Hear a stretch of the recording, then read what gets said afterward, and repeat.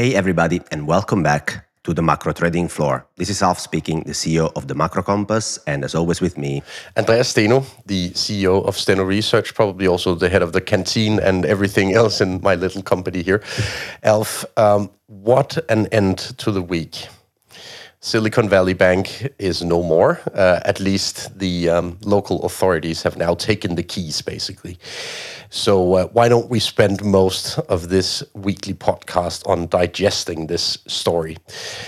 So what I find interesting, first of all, is to try and explain to our audience why this is even possible. And you are basically, in my opinion, the perfect cast to explain us what's going on beneath the surface in a bank treasury. Because essentially, we need to figure out what's going on in the treasury of the Silicon Valley Bank to understand why they are no more. And Alf, if we look at Silicon Valley Bank, they have a pretty firm financing structure tilted towards deposits. And those deposits were, to a large extent, invested in bonds. So why is that happening? Why are banks buying bonds in their liquid portfolio? So Andreas, after the great financial crisis, a new regulation unfolded to make sure that banks held enough liquid assets on the asset side of the balance sheet to meet stressed deposit outflows. In case there is a bank run or something similar, banks were supposed to own a lot of liquid assets to be able to service these deposits. This regulation comes to fruition after the great financial crisis, both in the US, in Europe, but also in the UK, in Sweden, actually in most developed markets. The ratio that banks need to respect is called liquidity coverage ratio. It needs to be 100%, and it basically means that you need to have enough liquid assets on the asset side to meet a stressed outflow of deposit. So what qualifies for high quality liquid assets? Well, you guess it, that's cash, which for banks means bank reserves at the domestic central bank, and bonds. And here comes the trick, because the regulators effectively ensured that government bonds and also the most liquid side of the corporate bond space and even mortgage-backed securities were, from a regulatory perspective, treated exactly as reserves at the central bank. They faced no haircuts. They were considered as liquid as cash when it comes to this regulatory ratio to respect, which means banks were faced with a choice. Either keep reserves at the central bank or buy a portfolio of bonds, because from a regulatory perspective, you would be treated exactly the same. But obviously, bonds yield more than reserves at the central bank. So you guess where I'm going, right? Banks started buying bonds to a very large extent and filled their investment portfolios with these bonds. Bonds obviously beat treasuries. They run interest rate risk for the large part of it. Corporate bonds, mortgage-backed securities, they also have credit risk, Andreas, but they come with risks, right? So if you buy billions of bonds, and to give you an idea of the size, because of this regulation, roughly today, about 15% of the asset side of a bank is invested into high-quality liquid assets. That's a pretty large amount. We're talking about trillions in investment portfolios in banks in Europe and in the US being invested in bonds because of this reason. These investments come with volatility, interest rate volatility and credit spread volatility, right? And obviously, if you own so much of these bonds, the volatility can become pretty large. And here is when regulators decided to sweeten the pill by forcing banks to own all these bonds, but also helping them from the accounting side. So the P&L swings that come from interest rate volatility or credit spread volatility, and we'll talk about that because you can hedge the interest rate volatility, which Silicon Valley Bank didn't really do very well. But the volatility, instead of hitting your profit and loss straight away, can hit either your capital position or it doesn't hit anything. And this is the trick, really, because there are two accounting categories. One is called available for sale, and the other is called hold to maturity. They have different names sometimes if you go to different jurisdictions, but it's the same principle, right? Available for sale means you can turn over this bond book. You can move from a treasury to a corporate bond. You can be pretty flexible about it. But the volatility of credit spread or interest rates will go through your capital position. So your profit and loss won't change if interest rates go up and down, but your capital will change. Okay, that's something. But if you really want to have no impact whatsoever, which is what Silicon Valley Bank chose to do, you can park your bonds in a hold-to-maturity account. Yeah. And in that account, the bonds are priced at amortized cost, which basically means any volatility coming from interest rates or credit spreads does not show up neither in P&L nor in capital. And Alf, this is not necessarily an issue in times of no stress in markets. But as soon as you get a flight of deposits, you basically start to realize these losses, even though you aimed at not doing it. And that's exactly what happened here, right? That's exactly what happened. So let's walk back and think of the fact that Silicon Valley Bank had a very large amount of bonds on their portfolio, mostly booked in hold-to-maturity, and also chose to cut away all their interest rate hedges in 2022. Basically, all interest rate hedges were off. All treasuries in the world, and I run a large investment portfolio for a large European treasury, so I'm speaking from experience here. All large bank treasuries in the world hedge their interest rate risk. And the reason is pretty simple. If you don't, the volatility can be so large that the moment this actually is met with some deposit outflows, you start having serious problems. It's just poor risk management not to hedge your interest rate risk on such large regulatory-driven investment portfolios. You must have them. The regulation tells you so. They give you the accounting tools to kind of navigate the vol. It's up to you to do also some basic risk management of interest rate risk of this portfolio. Silicon Valley Bank didn't do that. And you touched upon the deposit base, which is very important. It's the second leg of this crisis. Yeah. Because I think you have a statistics that tells us how much the funding was concentrated at Silicon Valley Bank. 89% concentrated around deposits.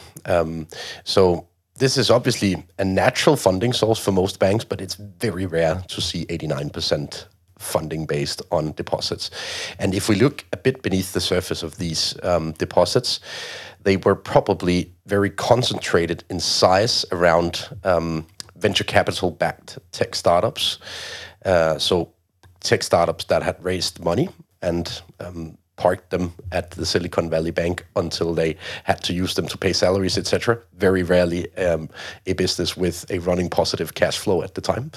And therefore, they were obviously prone to large risks should a venture capital fund, for example, start telling their portfolio companies to move the money to another bank. And I think very simply speaking, that was what started happening this week. A couple of venture capital funds started telling their portfolio companies to find another bank. And all of a sudden, someone obviously revealed that the venture capital funds pitched this idea to their portfolio companies, and then the snowball effect is there. And the snowball effect is obviously much more risky per nature when you have a funding model that is 89% based on deposits from these tech startups. So, I mean, in hindsight, it's almost a hilarious case. Sorry to say it, because the risk management here is just disastrous. And interestingly, even JP Morgan and other big banks, they told that this bank was run well. They had buy equity suggestions on this stock just 2 weeks ago. They even defended it as late as yesterday. It makes you think, honestly, and I'm not impressed, to say the least, of the coverage of this bank from some of the equity analysts covering it. Probably they don't know how to run a treasury book. Yes, and I want to debunk a couple of theories going around. The first is this is the Fed's fault. Raising interest rates has caused the first collapse of a bank, and other banks will collapse. Okay, we'll cover in the second part of the podcast the story of the canary in the coal mine, yes or no, Andreas, but let me tell you this. I saw some charts going around from Zero Hedge, I think, showing the unrealized losses at the 4 largest bank in the US, unrealized bond losses, right? And this chart, like it looks gigantic. Okay, bullshit. I'm calling bullshit on that because JP Morgan, Bank of America, Wells Fargo, and the others are doing interest rate hedges. Yeah. They are, which means you're showing one side of the coin. You're showing the losses on the bond portfolio. But if I am a treasury department, Andreas, and I own a bazillion of bonds like JP Morgan Treasury does, I have interest rate risk on these bonds, but then I pay swaps against them. So you have a I hedge interest rate gain from the swaps. Yeah. You are not showing me the lag, which is the gains in the swaps.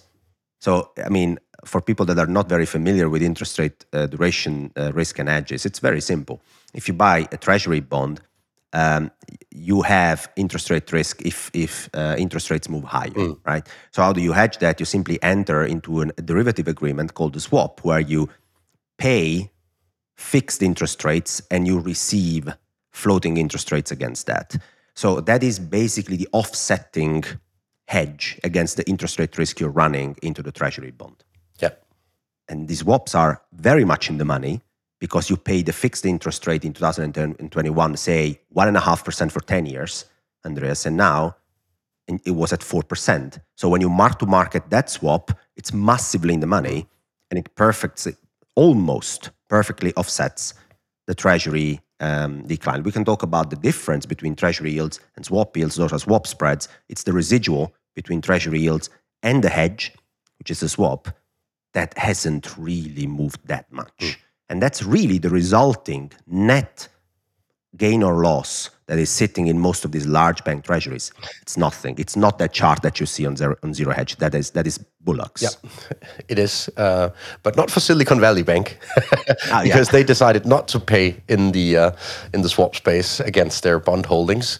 And I mean, I've been working on the sell side of this equation for many years, which means that I've met loads of bank treasuries, and you obviously always debate bonds on an asset swap basis, since that is the sort of the relevant measure when you look at it from a prudent perspective in a treasury, I'd say. Maybe you could have toured with another slide deck for Silicon Valley Bank without having to consider the swap. But in any case, bizarre story. And let's just remind our audience that we are recording on the Saturday. So, I mean, something can still happen during the weekend here.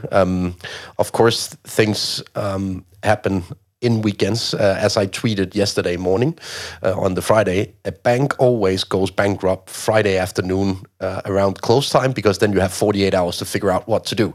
A lot can happen this weekend. Silicon Valley Bank can be bought by another bank. I would doubt it myself, but it can. So let's see what happens. But Andreas, let's talk about, I mean, we explained the technicals, let's say, of this insolvency crisis, where you have a very poorly run investment portfolio with no hedges. You have a very concentrated funding base, right? That it's very prone to bank runs by the very definition of having a lot of deposits, by high ticket tech deposits, and your funding base isn't diversified at all. The combination is obviously disastrous. When bank runs start to happen, you have bonds which are underwater, and the losses are too large because your portfolio was too large and it wasn't hedged. And all of a sudden you're forced to liquidate and you go under. This is the mechanics, but I know that there are more topics to discuss here, starting from the management of the bank, because I know that you have a story on the CEO, there's a story on the CRO. So let's talk about moral hazard as a topic here. Well, first of all, and it is public data, obviously. You can just go on your Bloomberg terminal to check it out. We've seen selling of equity from the CEO and the CFO over the past 2 weeks. And I know that, of course, a CEO cannot just sell equity, decide in the morning to sell equity during the day. There is a process. But, I mean, obviously, since they've been selling quite high stakes over the past few weeks, they probably knew that at least the return of the equity would probably drop. Let's put it like that. It's fair to assume that they saw something coming to a certain extent, not necessarily what actually ended up being a closure. But that's interesting in itself that they started selling equity over the past few weeks here. And on top of that, you point to them not having a chief risk officer in place currently, the CRO, which is quite interesting for a bank with an assets size worth of, is it 220 billion thereabout US dollars, but also interesting that they've constantly kept themselves just below the bar of the regulatory threshold of 250 billion. If you're above 250 billion, Alf, all of the stuff around liquidity coverage ratios, etc., kicks in. So let's explain that. So that's something I found very interesting, that two things. The management of this bank lobbied very hard in the past 3 to 5 years to try to raise the thresholds of assets under management for a bank of balance sheet size, let's say, that exempt you from strict regulation, from the stricter side of regulation. They lobbied hard to make sure it was increased as much as possible. Okay, so there are different layers of how regulation becomes strict depending on your balance sheet size, right? And the biggest so-called systematically important banks in the US are the one with the heaviest layers of regulation of all. Silicon Valley Bank with, I think, a little bit more than 200 billion as balance sheet size, but not 250 billion and not an inch higher than that and not getting closer to that. I think maybe on purpose, I can't prove it, of course. But 250 billion is the amount that basically allows you to have that layer of regulation where stress tests are basically non-existent and where LCR ratios, HQLA regulation, all that strict liquidity regulation that we were talking about before doesn't kick in. Because Andreas, if you're a larger bank, you also get stress tests on your interest rate risk. You cannot run a portfolio like that with that amount of interest rate risks unless you are just big enough, but not that big enough to be exempt from the layer of regulation that exactly checks that out for you. And, you know, this is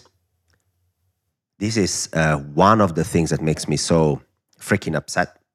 We have made sure that large banks are heavily regulated. I've worked in one. Trust me, guys, it's a nightmare working in a large bank. It's layers and layers of regulation. We have made sure that the return on equity of large banks is lower because regulation trumps everything else.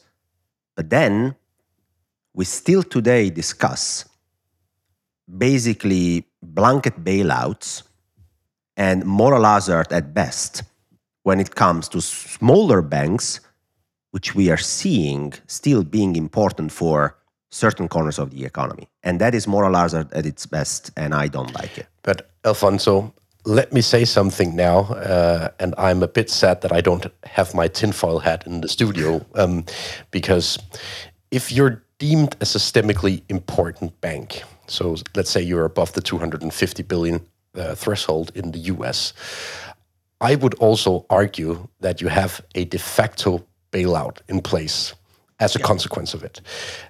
That's at least how it works in Europe to a large extent. If you're deemed a systemically important bank, you are basically told by politicians that you will be bailed out in case of emergency.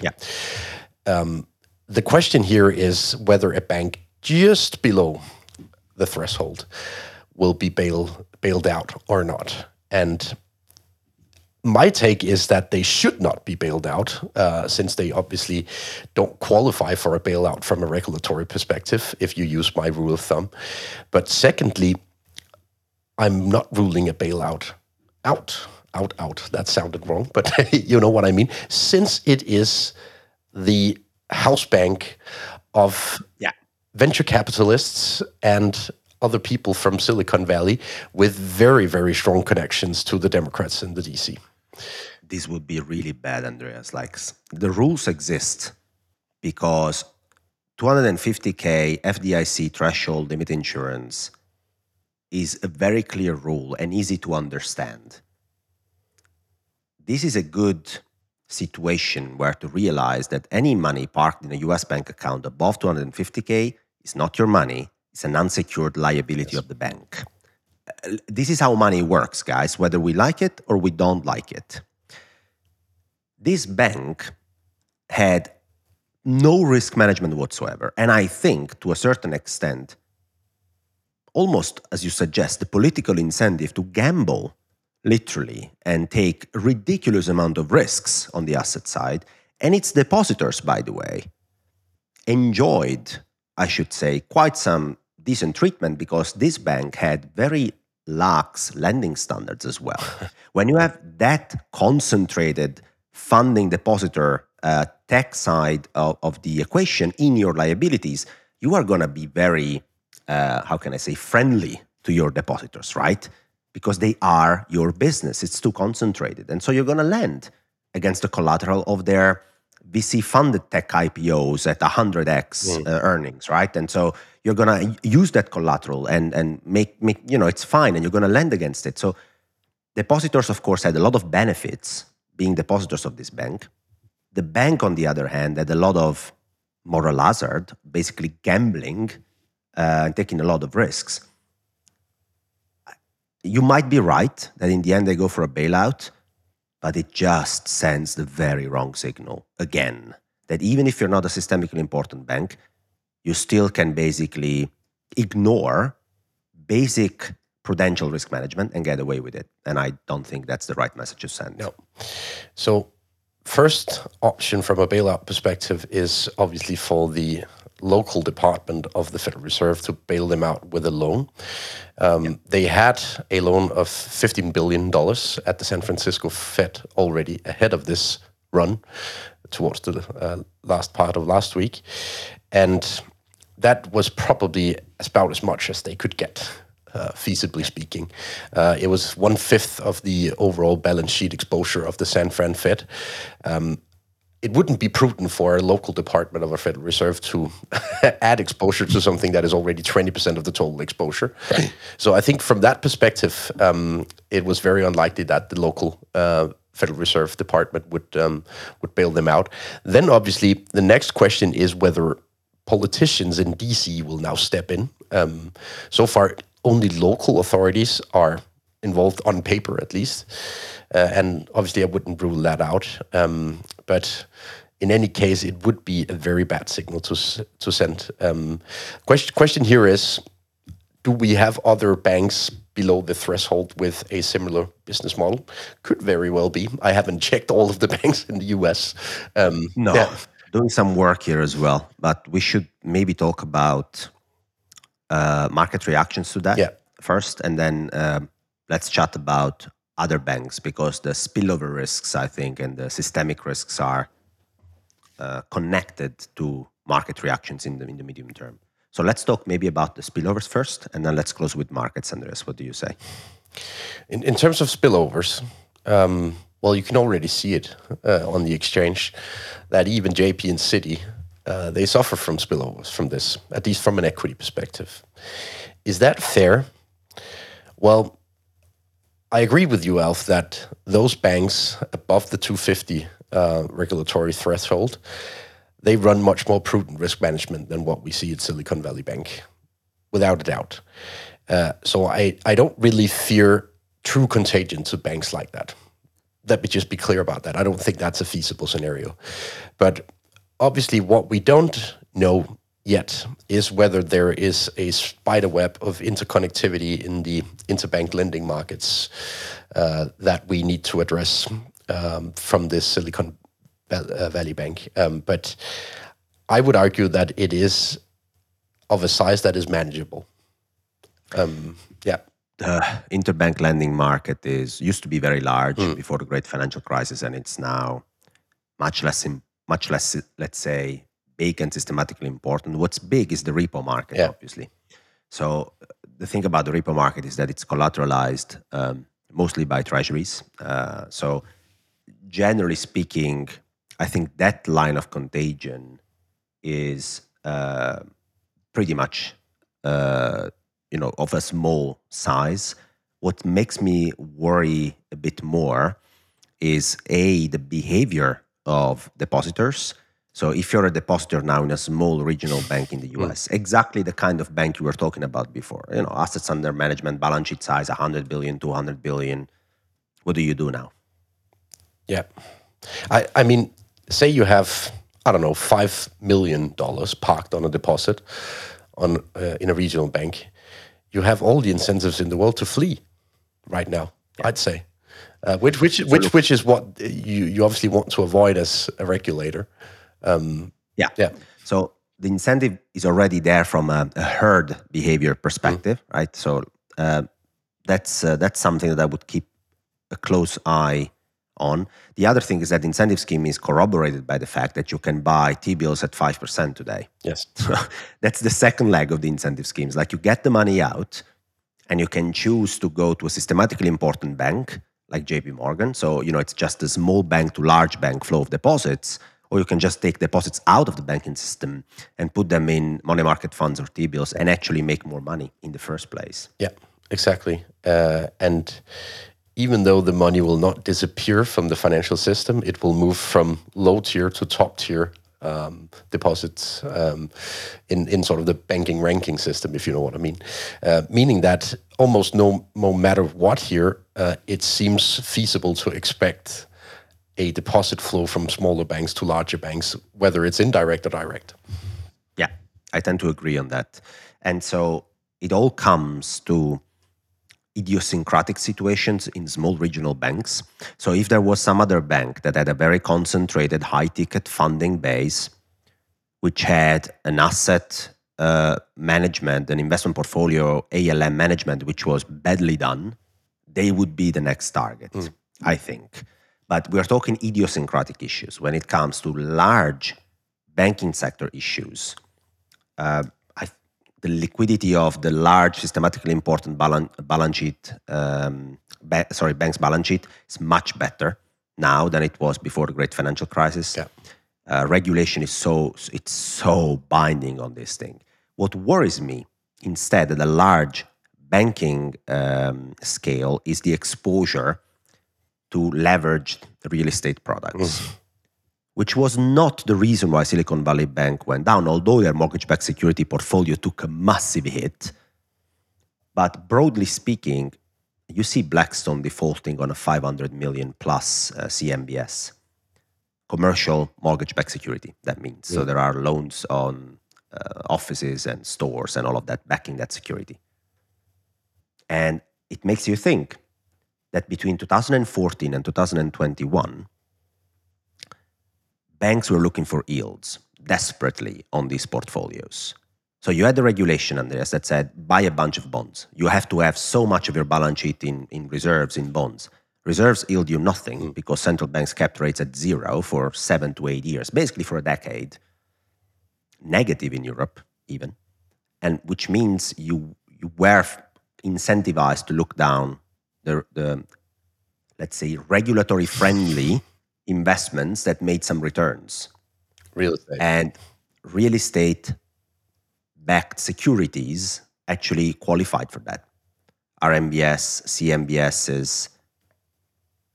To a certain extent, I think I remember end of 2019, the discussion in the European banking system was, can I actually buy some part of the portfolio that doesn't qualify for this liquidity regulatory thing? Shall I buy some CLOs? Shall I buy some leveraged loans just to add some return to the portfolio, even if it waters down the liquidity? You're now looking at the real estate market, which is frozen at best. And it makes me wonder whether that is really the systemic risk you should ever look at. And if we look beneath the hood of the real estate market, I think it's important to make a distinction between commercial real estate and like housing. Commercial real estate is doing worse on most metrics that I track. And what I can say also from anecdotal evidence is that I've worked in real estate private equity in Europe. And one of the things that a lot of counterparts love about real estate private equity and constructions in bond space that you mentioned, Alf, is that volatility is sort of artificially lower than it should be, since it is an illiquid asset class that you cannot decide on yourself from a pricing perspective. To a large extent, in times of complete calm, you can just set the price yourself to a large extent. It will be decently easy to do that, and volatility looks like nothing on these things. So my personal take is that there is a lot to study when it comes to understand how the banking system works and where the vulnerabilities are. I don't think liquidity is a vulnerability. No. For the broader, big-sized banking system, exposure to some illiquid asset classes accumulated during a low interest rate period, yes, that could be something instead, and especially the commercial real estate, as you were saying, Andreas. But let's chat markets for 5 to 10 minutes. What do we make of this from a market perspective? Buy. I mean, I joked with one of my clients, if we get a bailout, then I think we would actually get a pretty decent rally on the back of it. But of course, as of now, we don't have a clear bailout of Silicon Valley Bank. What I find interesting here is to look at the equity market on a sector by sector basis to sort of address whether there are pockets of strength left or whether you should just stay off. And I'm not overly convinced that this is enough to prompt a broad-based sell-off across all sectors. I think there are sectors with clear risks linked to the story unfolding. Financials, it makes sense, it's obvious. But real estate is another good example of something that could take a contagious hit as a consequence of this story. While at the same time, we keep getting pretty decent job numbers. I know that they're backwards looking, but we also continue seeing pretty decent consumption numbers. So from a relative perspective, I would lean towards, in the very short term here, towards consumption-heavy equity sectors and lean negative on financials, real estate, everything linked to this story. Because what we still need to emphasize is that from an employment perspective, this venture capital tech sector is a complete nothing burger.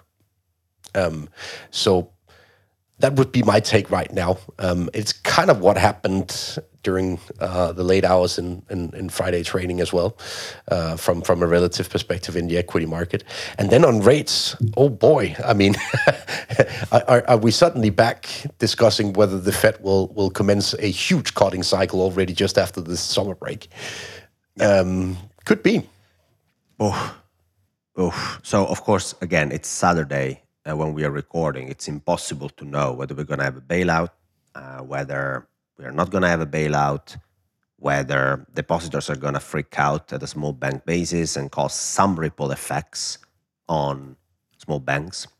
What are the reverberations on the tech space and the crypto space, by the way? Yes. Because as we speak, USDC is unpegging pretty rapidly. It's trading at 90 cents. For instance, right? So you can discuss all the spillovers that happen or not. What I think, looking at it from my perspective, is that the Federal Reserve will not deem these as systematically important. Yes. At least in the first instance. I maintain that my base case is that this is not a liquidity spillover that can go all the way through big banks from a liquidity perspective. But in the first instance, even if I'm wrong, Andreas, I don't think the Federal Reserve will consider this anywhere close to systematically important so much to affect their monetary policy stance. No. And look, I mean, we have CPI coming on Tuesday, so that could change the picture completely. And CPI comes very weak, and wage growth has been slowing down, according to the numbers. And, and participation rate has gone up a little bit. And so the Fed could say, you know what? We said we're data dependent. We see some slowdown in wage growth, some labor supply coming back online. Let's say inflation comes in a bit weaker, then we'll do 25 basis points. How the market interprets this as, oh my God, they're freaking out, they can't hike anymore, and we're going to price in cuts straight away. Yes. It's total schizophrenia out there, the way I see it. I mean, we're moving from 6% terminal rate, and we have to keep rates there for 2 years, to the Fed's going to cut in July. We closed on Friday with almost a cut being priced in July. Guys, is it 6% or a cut in July? And is Silicon Valley Bank enough to make the Fed move their attention from macro data dependency to systemic risks? Yep. The answer to that question is, I think, no. That is not enough. Question here, Elf. This Silicon Valley Bank, given all of the things that we've revealed in this podcast on a lack of prudency in risk management, a very heavily tilt in the funding model towards concentrated big ticket deposits from VC-backed tech companies, is it a canary in the coal mine for sort of the broader market, given that monetary policy is tightening and the growth of money is clearly tightening as well? Yeah. So is this ultimately all about money?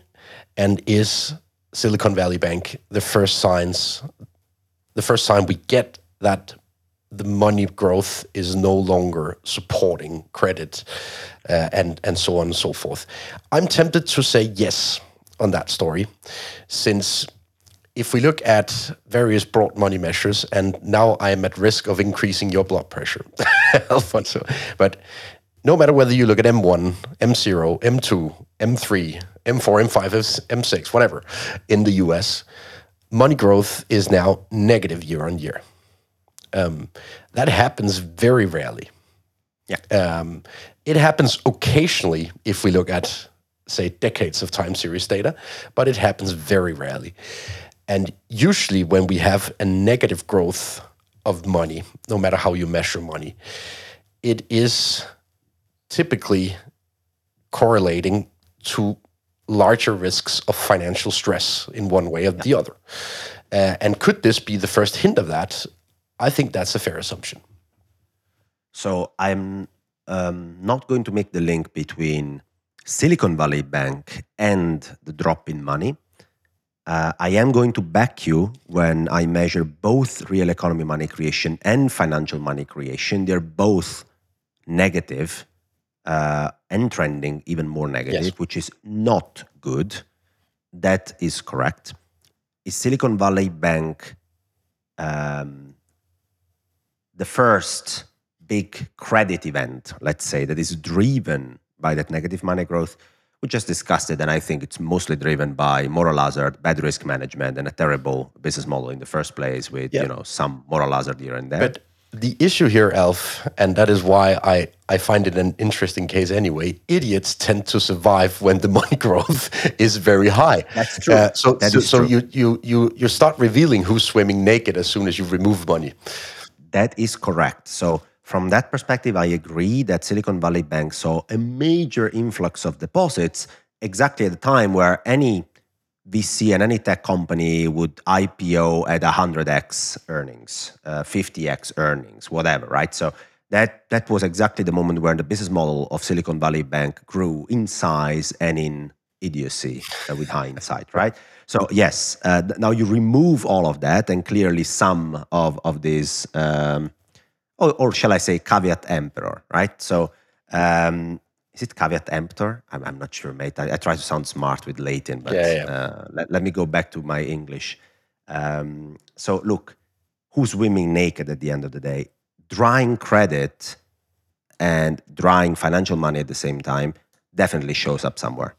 I still think my top candidate is the real estate market. Still, my money is still on that.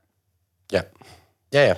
I tend to agree. I left real estate private equity for a reason late last year. So I think that is kind of the best way of showcasing that you put your money where your mouth is in this sense. Pretty much. So, Alf, to sum it all up, this case is idiosyncratic from the perspective that they, for example, took the decision not to hedge duration risks of their bond holdings.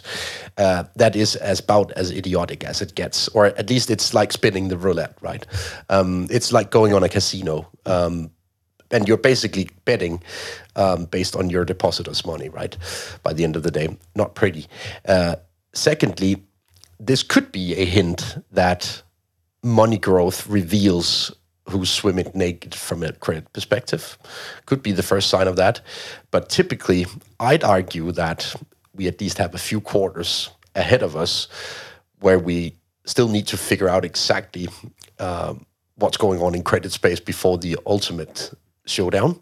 If that is like, and that is why I was tempted to use this Bear Stearns versus Lehman analogy, even though Bear Stearns was obviously at least seen in real time dollar value, a much, much bigger bank than Silicon Valley Bank.